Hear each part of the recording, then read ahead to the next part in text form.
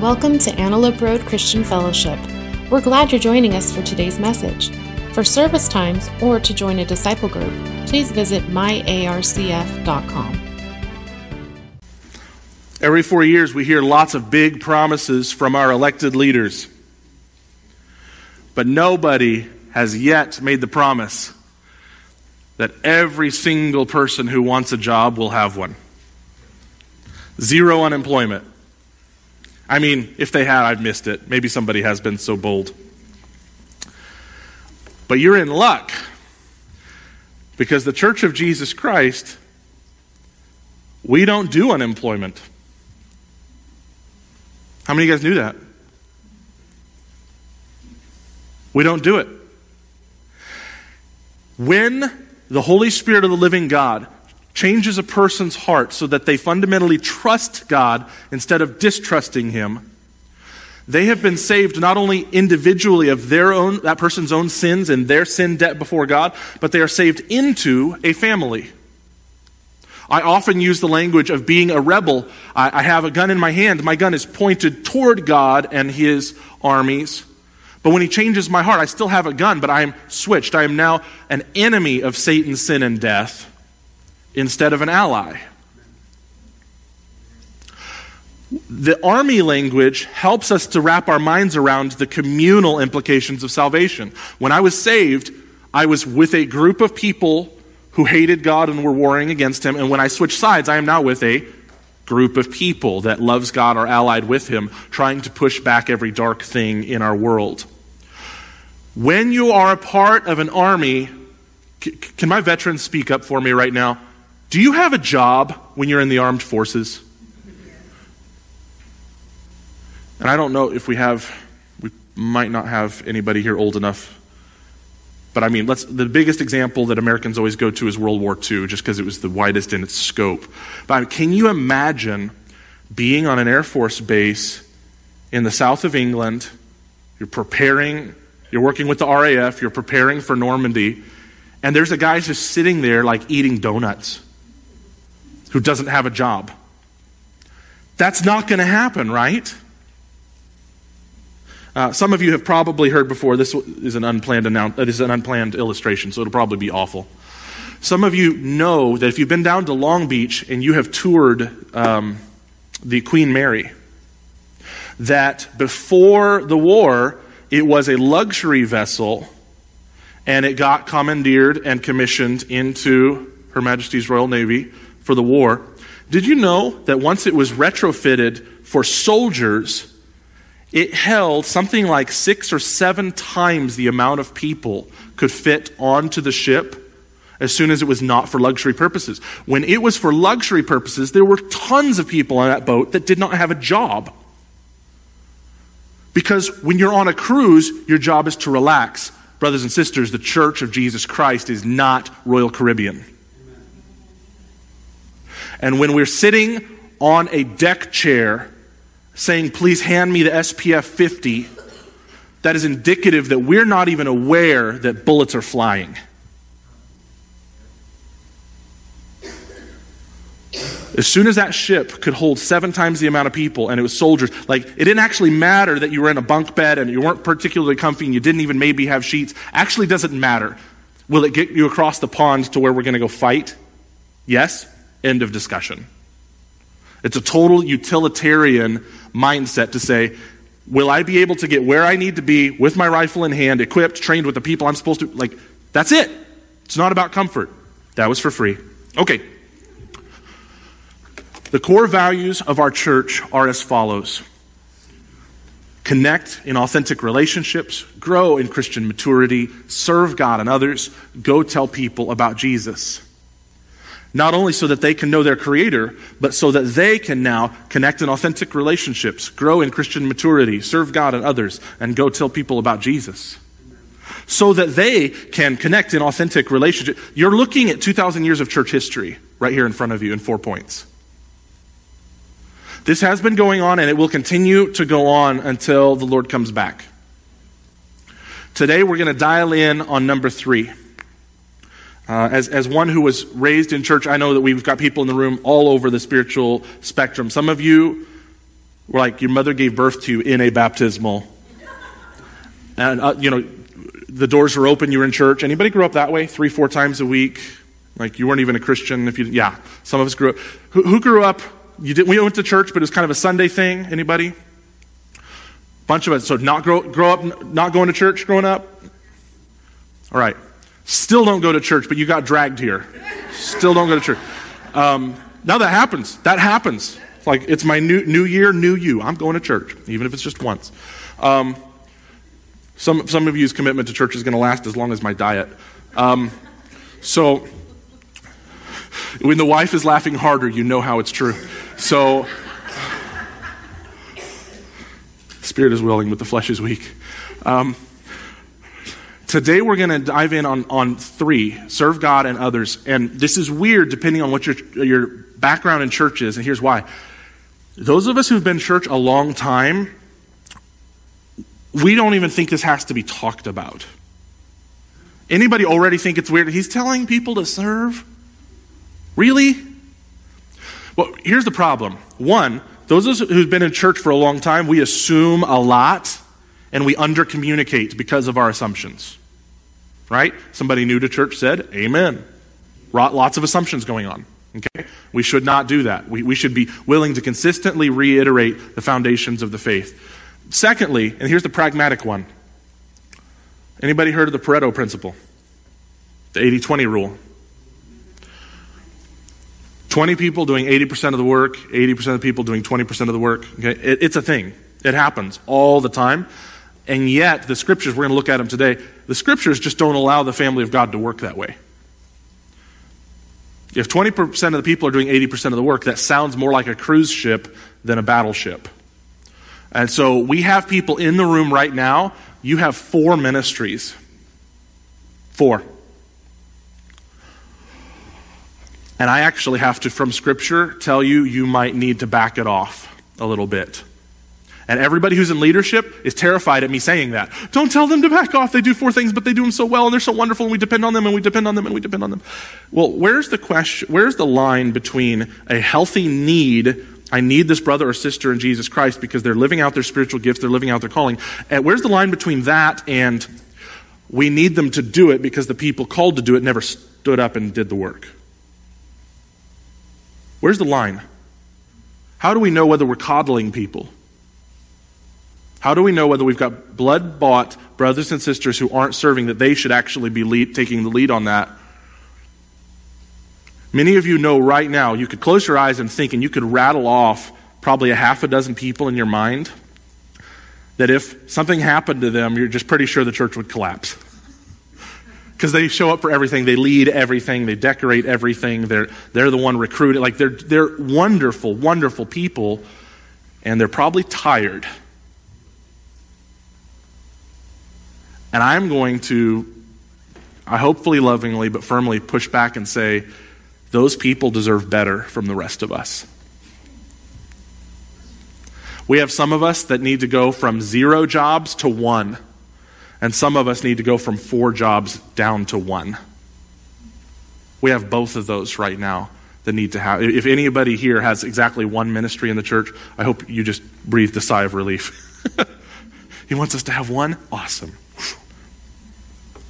Let's talk about reasons to serve. There are all kinds of reasons not to serve, right? Can we cover this briefly? I really want to empathize with those of us who have had a chance to sign up for a ministry and have not done it. There are some very, very reasonable reasons, that's redundant, to not sign up for a ministry.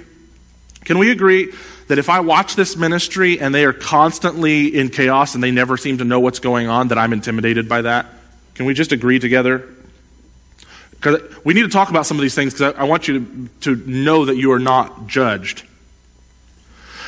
If the ministry is in chaos, the only thing the ministry needs is somebody with the gift of administration. When that person is put in place, everybody else will be able to experience the blessing.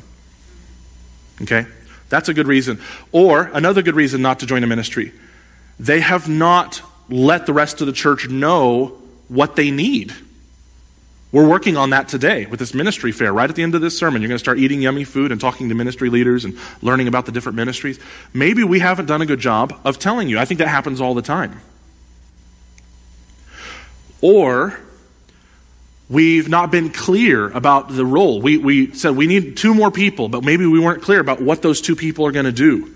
Do I need you 2 hours a week? Do I need you 6 hours a week? Is it a commitment for the next few months? Is it a commitment from now, for 40 years? What is it?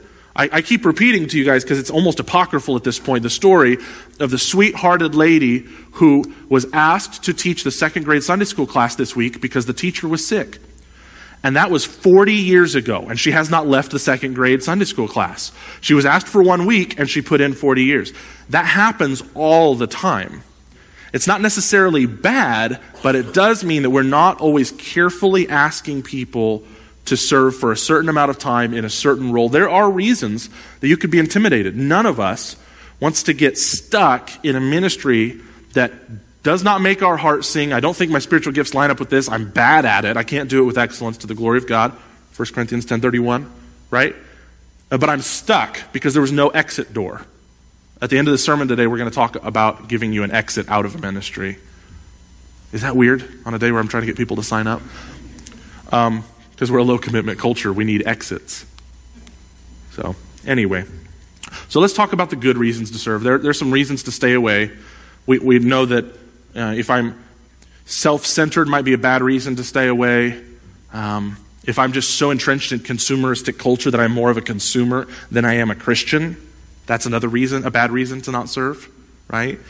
If I don't know, which we're going to cover this today, if I don't know that I am an integral part of a family and I've been given a spiritual gift to share with the rest of the family to serve each other, like if I don't know that might be a reason, something that needs to be corrected through Bible teaching. So anyway, you can only have so many preambles to actually get this sucker started. All right. Serving others is one of the reasons Jesus saved you in the first place. Did you know that?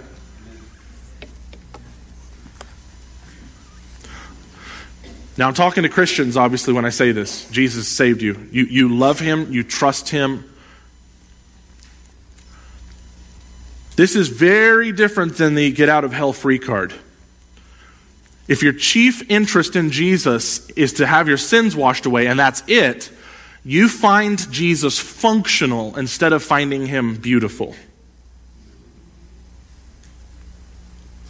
Try to make a marriage work where you're committed to your spouse as long as they are functional. For richer or richer, for health and health, when things are going well and when things are going well, till it's no longer convenient, do we part. Right? It's a bummer when you say what you actually mean. It sounds more cute and more romantic to say my commitment is really broad. But Jesus did not save any Christian ever for the exclusive purpose of washing away their sin and then he's done. There's no more way too broad. Conrad got up here and shared last week that there's a book that'll tell you at least 50 reasons that Jesus died on the cross to save you. One, chiefly, God gets glory by ransoming sinners back to himself. He make his name famous so that people hear his name and know who he is and can also respond to his glory. One is because he's just a merciful God. It's in his nature. But we're about to see another reason. So here's an early church father speaking almost 2,000 years ago. You can find it in Ephesians 2 if you want. Paul says this, God saved you, talking to a church in Ephesus, by his grace when you believed. And you can't take credit for this. It's a gift from God. Salvation is not a reward for the good things we have done, so none of us can boast about it. How many of you guys know arrogance inside the church, it's not supposed to be a thing, right? Our message is that we were so messed up, someone had to come and save us from ourselves. That's our message. So the arrogance, we have to continually nail it back to the cross. For we are God's masterpiece. Do you guys see that? I was raised in church where we always emphasize the word masterpiece, like how special. It's kind of snowflakeism with a little bit of Jesus sprinkled in. God has to be the emphasis of that part of the sentence, because look what happened before. Your salvation is not something you can take credit for. It's a gift from God. Don't be arrogant. Don't be boastful. Don't be self-focused in the fact that you're on God's team now. It's not a reward for the good things you've done. You can't boast about it. You are God's masterpiece. It's an emphasis on the artist. A masterpiece has an artist, amen? He has created us anew in Christ Jesus so we can feel good about ourselves. Oh, I did it wrong. He has created us anew in Christ Jesus so we can have a group of friends and a tribe of people that all think like us. No? He has created us anew in Christ Jesus so we don't go to hell, but we can live like hell because he forgave us. I'm doing my best, folks. Listen, I went to public school. Quit judging. Not too much, actually. So we, again, Christians, the church, so we can do the good things he planned for us long ago. Righteous living is one of the answers. It's not the sum total by any means. It is one of the answers of why did Jesus Christ go to a terrible cross on our behalf. And I want to keep saying this until we're all blue in the face. If the chief end of man is to glorify God and enjoy him always, if the chief end of God is to glorify God, then we have to see a connection here. One of the reasons that Christ died and ransomed sinners back to himself is that we would do good works. What did Jesus say about good works from the church? Let your light so shine before men that the world will see those good works and what? Glorify your Father in heaven. It's still about God's glory. So the church doing good things, treating each other well, treating the world well, is still about God being made famous. And that has to be, even if you want to have a kind of a man-centered theology of salvation, you'd still have to admit, if you look through scriptures, that people getting saved by God always still ends up with God getting his glory. We go, what? Saul is now preaching the same gospel he persecuted? And they gave God glory. Wow.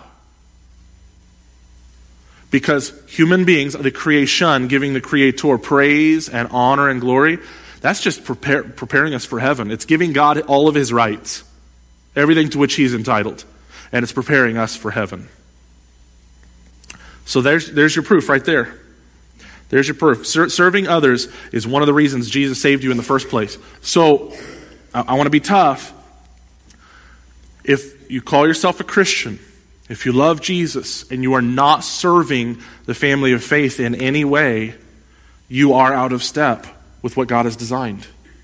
Okay? And Christian preaching is not about the condemnation of the listener. It's like a massage from a 300-pound Swedish woman named Hilga. When she presses her elbow down into that place under your shoulder blade, and you say words you have to apologize to Jesus for, okay? She's not doing that to torture you. She found something that needs to be corrected. Okay? So when the Word of God presses in on us and it's hard, this is for our ultimate benefit, okay? No one's looking down their nose at you. This is a call to action. This is a call to repentance. If you happen to not be serving, maybe some of us here in the room, if we looked real honestly at what our weekly schedule looks like, we're giving the Lord an hour of service, giving the Lord, all of it is the Lord's, but we're giving the church family an hour of our week, maybe in some way. But if we're honest, maybe we could cut back on other things and we could give 3 hours. Like, who knows? You're going to have to individually pray through and think through what you're able to do. But I would ask this. Do our individual calendars, do they look like Jesus raised himself from the dead? Do they, you know what I mean? If my friend from work looked at my schedule, would he or she be utterly convinced, whoa, this person really thinks Jesus raised himself from the dead and that the knowledge of Jesus is the only way to be in heaven for eternity reconciled to God. You know what I mean? That does not mean everything else isn't sacred. When you go to work, that's sacred. Work was there before the fall in Genesis 3. Work is good and sacred, and if you are a Christian, you are there to bring salt and light into your workplace. Sleep is sacred. Sleep is this declaration that God's going to have to run the cosmos. Being with family is sacred. Like, don't turn yourself into a monk. I'm not saying you need to find 12 hours a day to work on your ministry. Like, that's not what we are talking about. But we do need to ask the question, does my calendar look like I am still far from God, or does my calendar look like I have been transformed by the gospel? The happiest place on earth is Disneyland. But the second happiest place on earth, we all know, is Costco on a Saturday afternoon.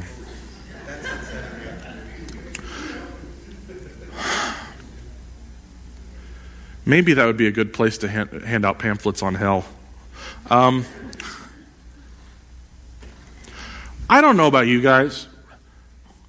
Pastor Greg has the uncanny ability of entering into this giant box, and his wife has told him what to get. There's even a note on his phone of all the items. And I can come out with all kinds of things, maybe that weren't on the list. Maybe. And I can forget something that was on the list. Maybe it was like one of the more important things I really should have prioritized. There's a note on my phone. We didn't have this 10 years ago. Goodness gracious.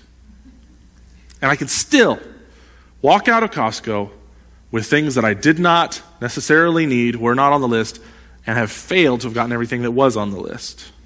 I know none of you can empathize with that. But my problem is there are so many shiny things. And let's be honest, half of them look quite yummy. Shiny wrappers.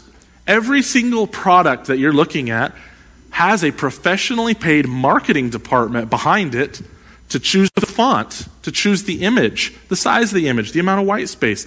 What is it in a bag? Is it in a box? Everything in this store is designed to grab my attention. And I think that in the same way I can go in knowing my mission but be quickly distracted by shiny objects, I think this happens to Christians.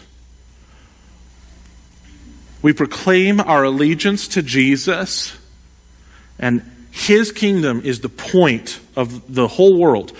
His kingdom, the expansion of the church, going out and bringing the gospel to the nations is the point. But you and I live in a world with lots and lots of shiny objects. And I am concerned that those of us who call ourselves Christians, that we will get to heaven with a cart full of stuff. Half of it is stuff that Jesus never asked us to do. And some of the essential things that He did tell us to do aren't in the cart. This is why we have to keep going back to brass tacks, the most basics of Christian teaching. If I was saved, some of your translations, I've got the, I think NIV in my head, saved unto good works. Saved for the purpose of doing good works and blessing others. I might be distracted by every other thing this world has to offer. Fill my budget with things that don't necessarily matter. Fill my calendar with things that don't necessarily matter. Or maybe they're just of secondary importance.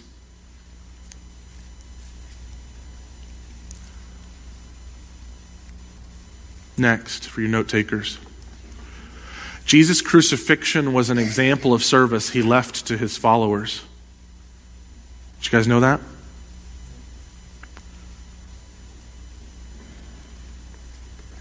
His crucifixion.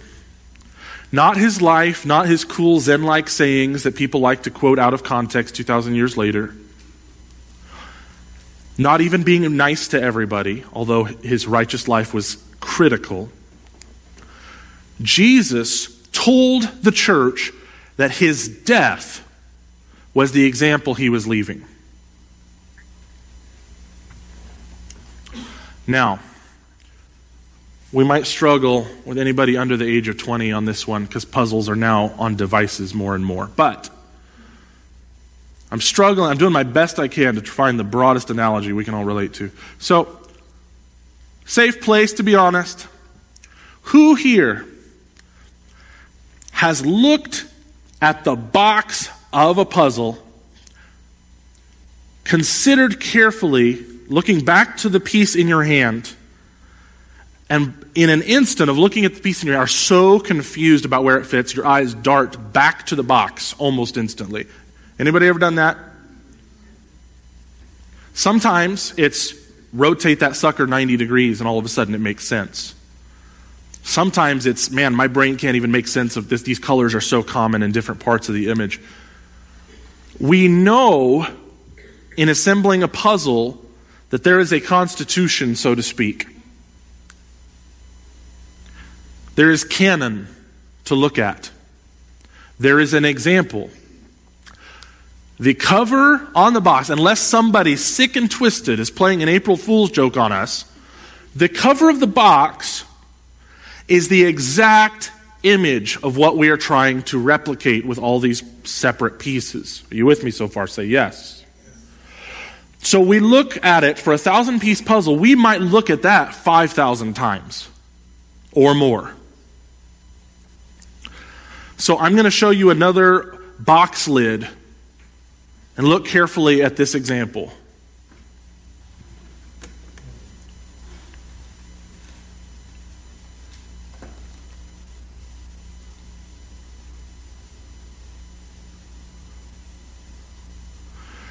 Do I look at it 1,000 times a day?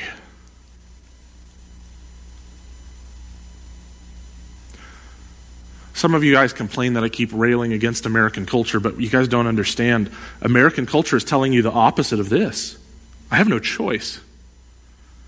Everything on that screen is telling you you'll be happy if you buy this car or buy this house or get some more money in your 401k. And our rabbi said, here's the example.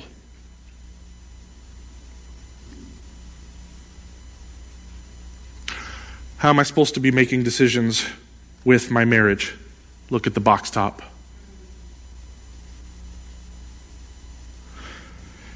How am I supposed to be working with my kids or my grandkids or the kids in children's ministry? Look at the box top. Okay, honey, we got to work on our money. Let's handle our finances. Gosh, what do? We look at the box top.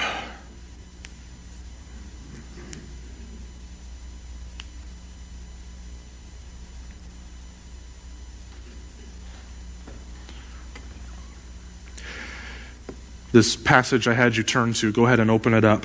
Matthew chapter 20. Again, if you have the hardback Bible, you're on page 818. Everybody else, Matthew chapter 20, starting at verse 20.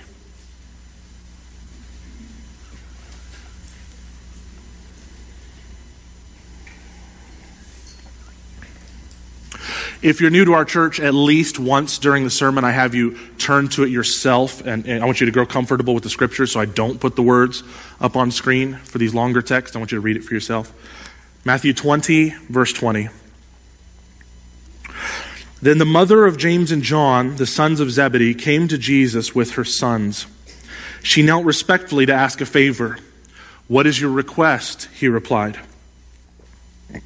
She replied, "In your kingdom, please let my 2 sons sit in places of honor next to you, one on your right, the other on your left."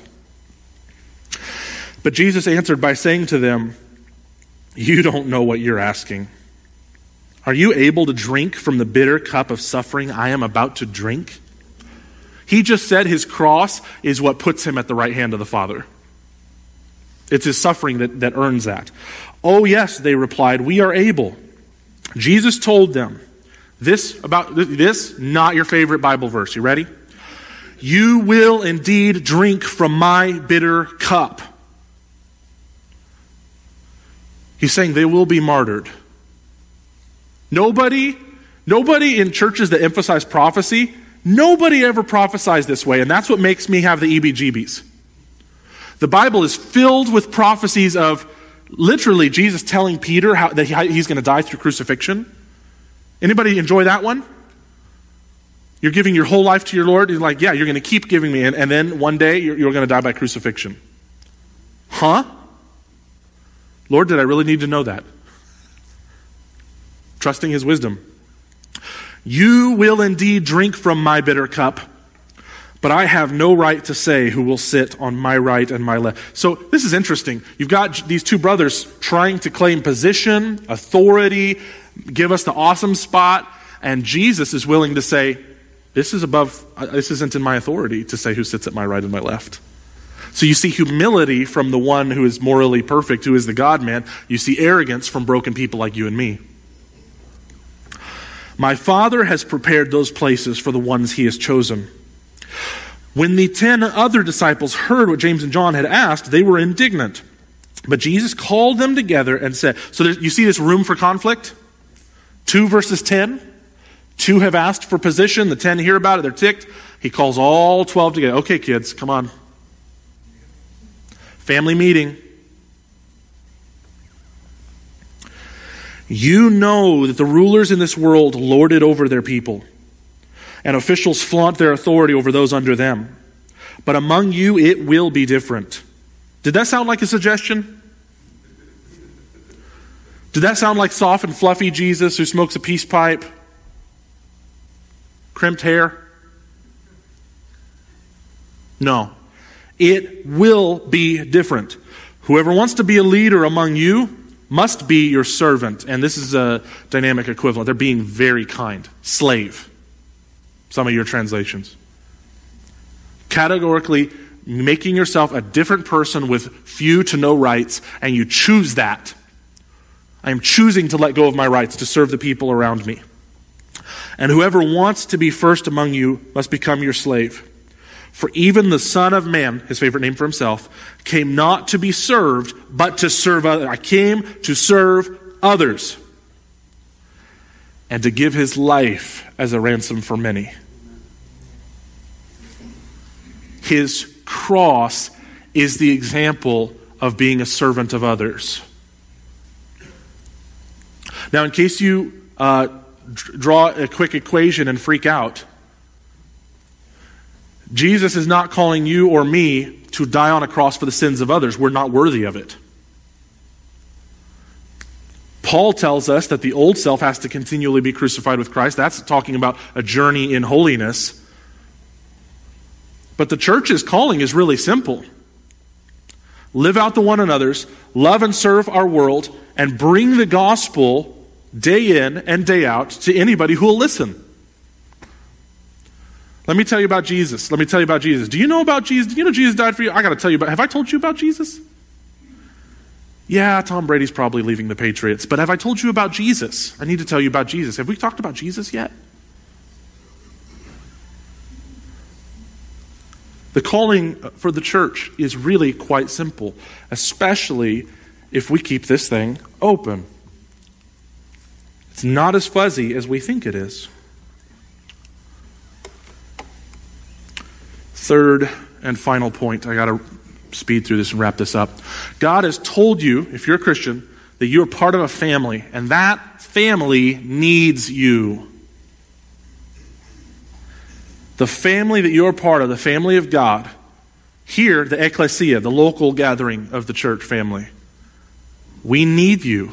Did you know that? We need you whether we realize it or not.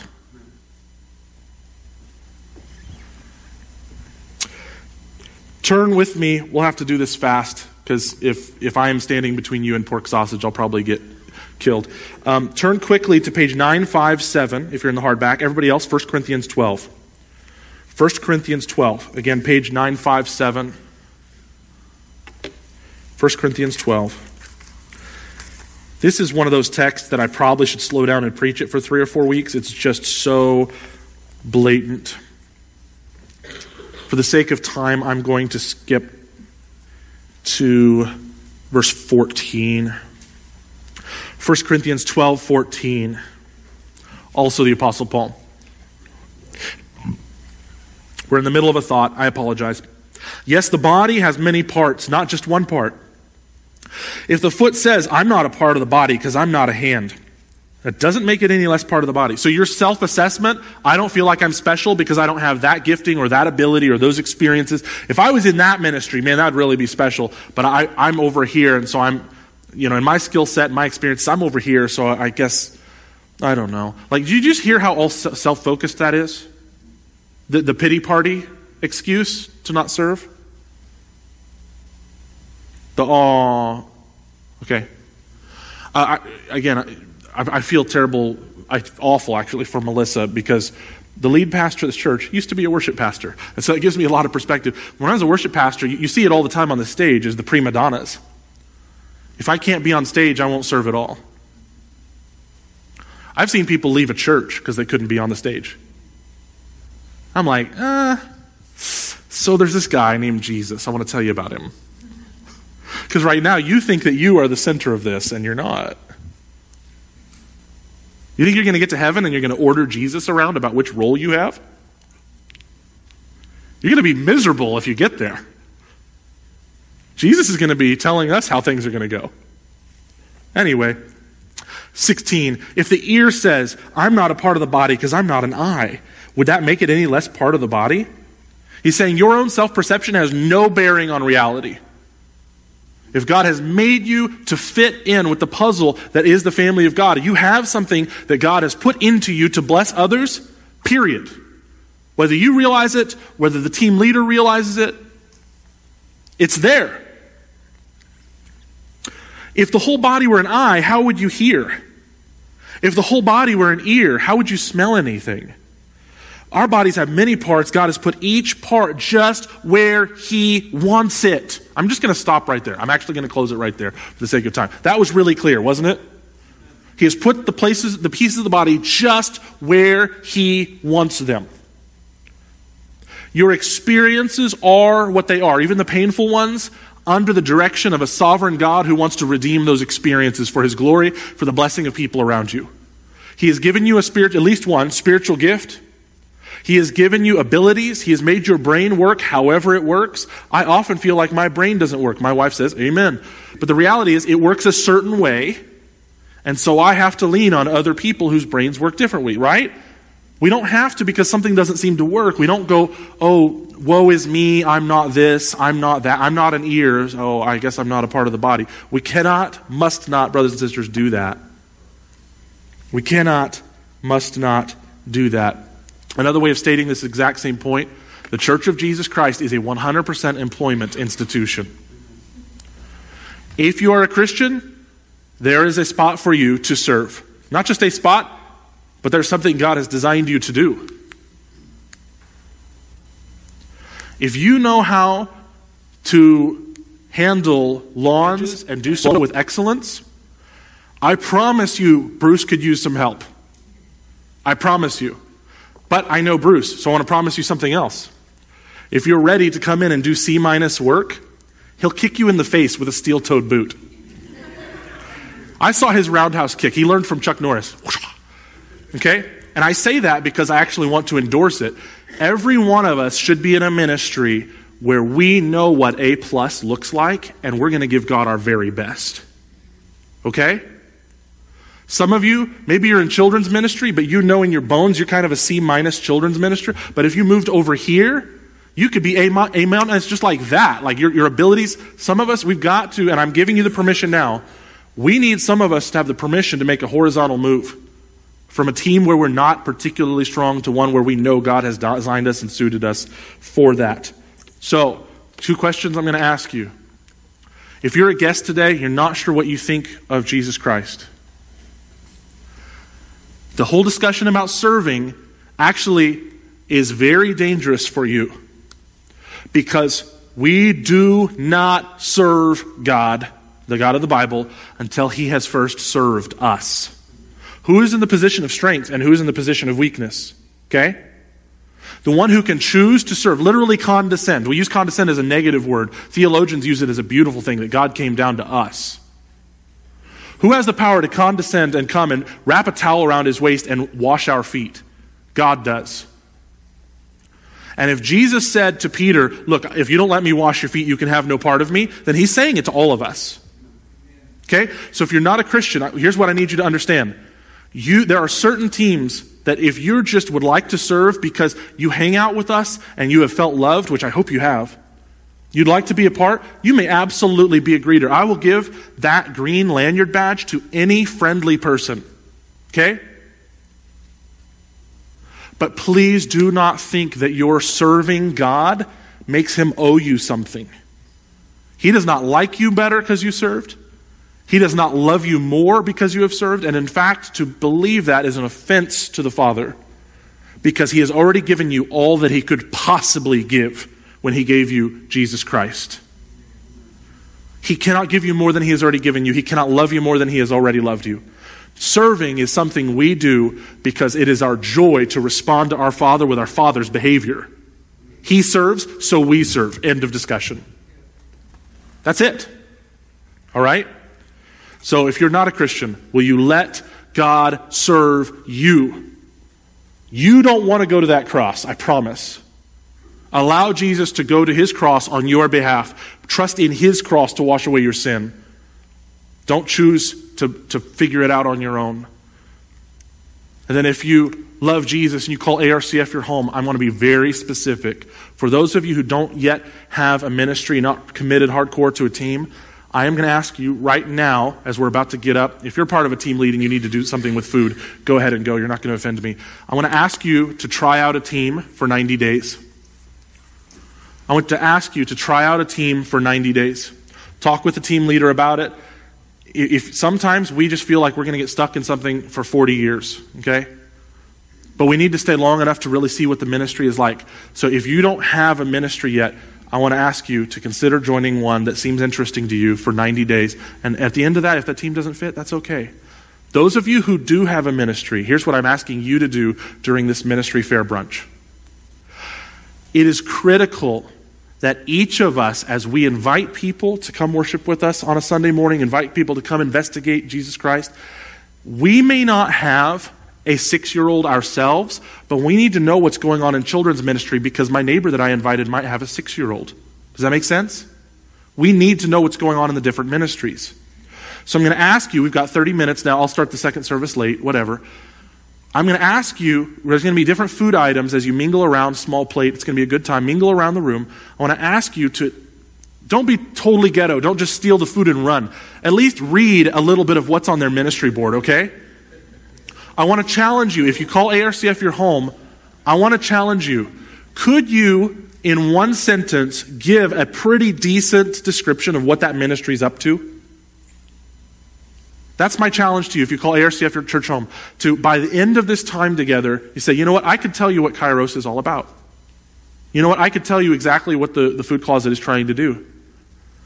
If you are aware, you're able to connect other people into those ministries when the opportunity comes up. Amen? Okay, so the starting table is right over there where there are plates and napkins and forks. So you're going to start there, and then there are going to be food items around the room. I'm going to run frantically to go get the pork sausage out of the music room that are in those crock pots. So it's going to be a good time. So mingle around. I'm going to pray for us and bless the food. How's that sound? Okay. Holy Spirit, we do ask that you would use this time to move the ball forward, Lord, as it relates to how we serve you, serve each other, and serve our world. Please grow us, God, through this time. In the beautiful name of Jesus Christ, we pray. God's people said, amen.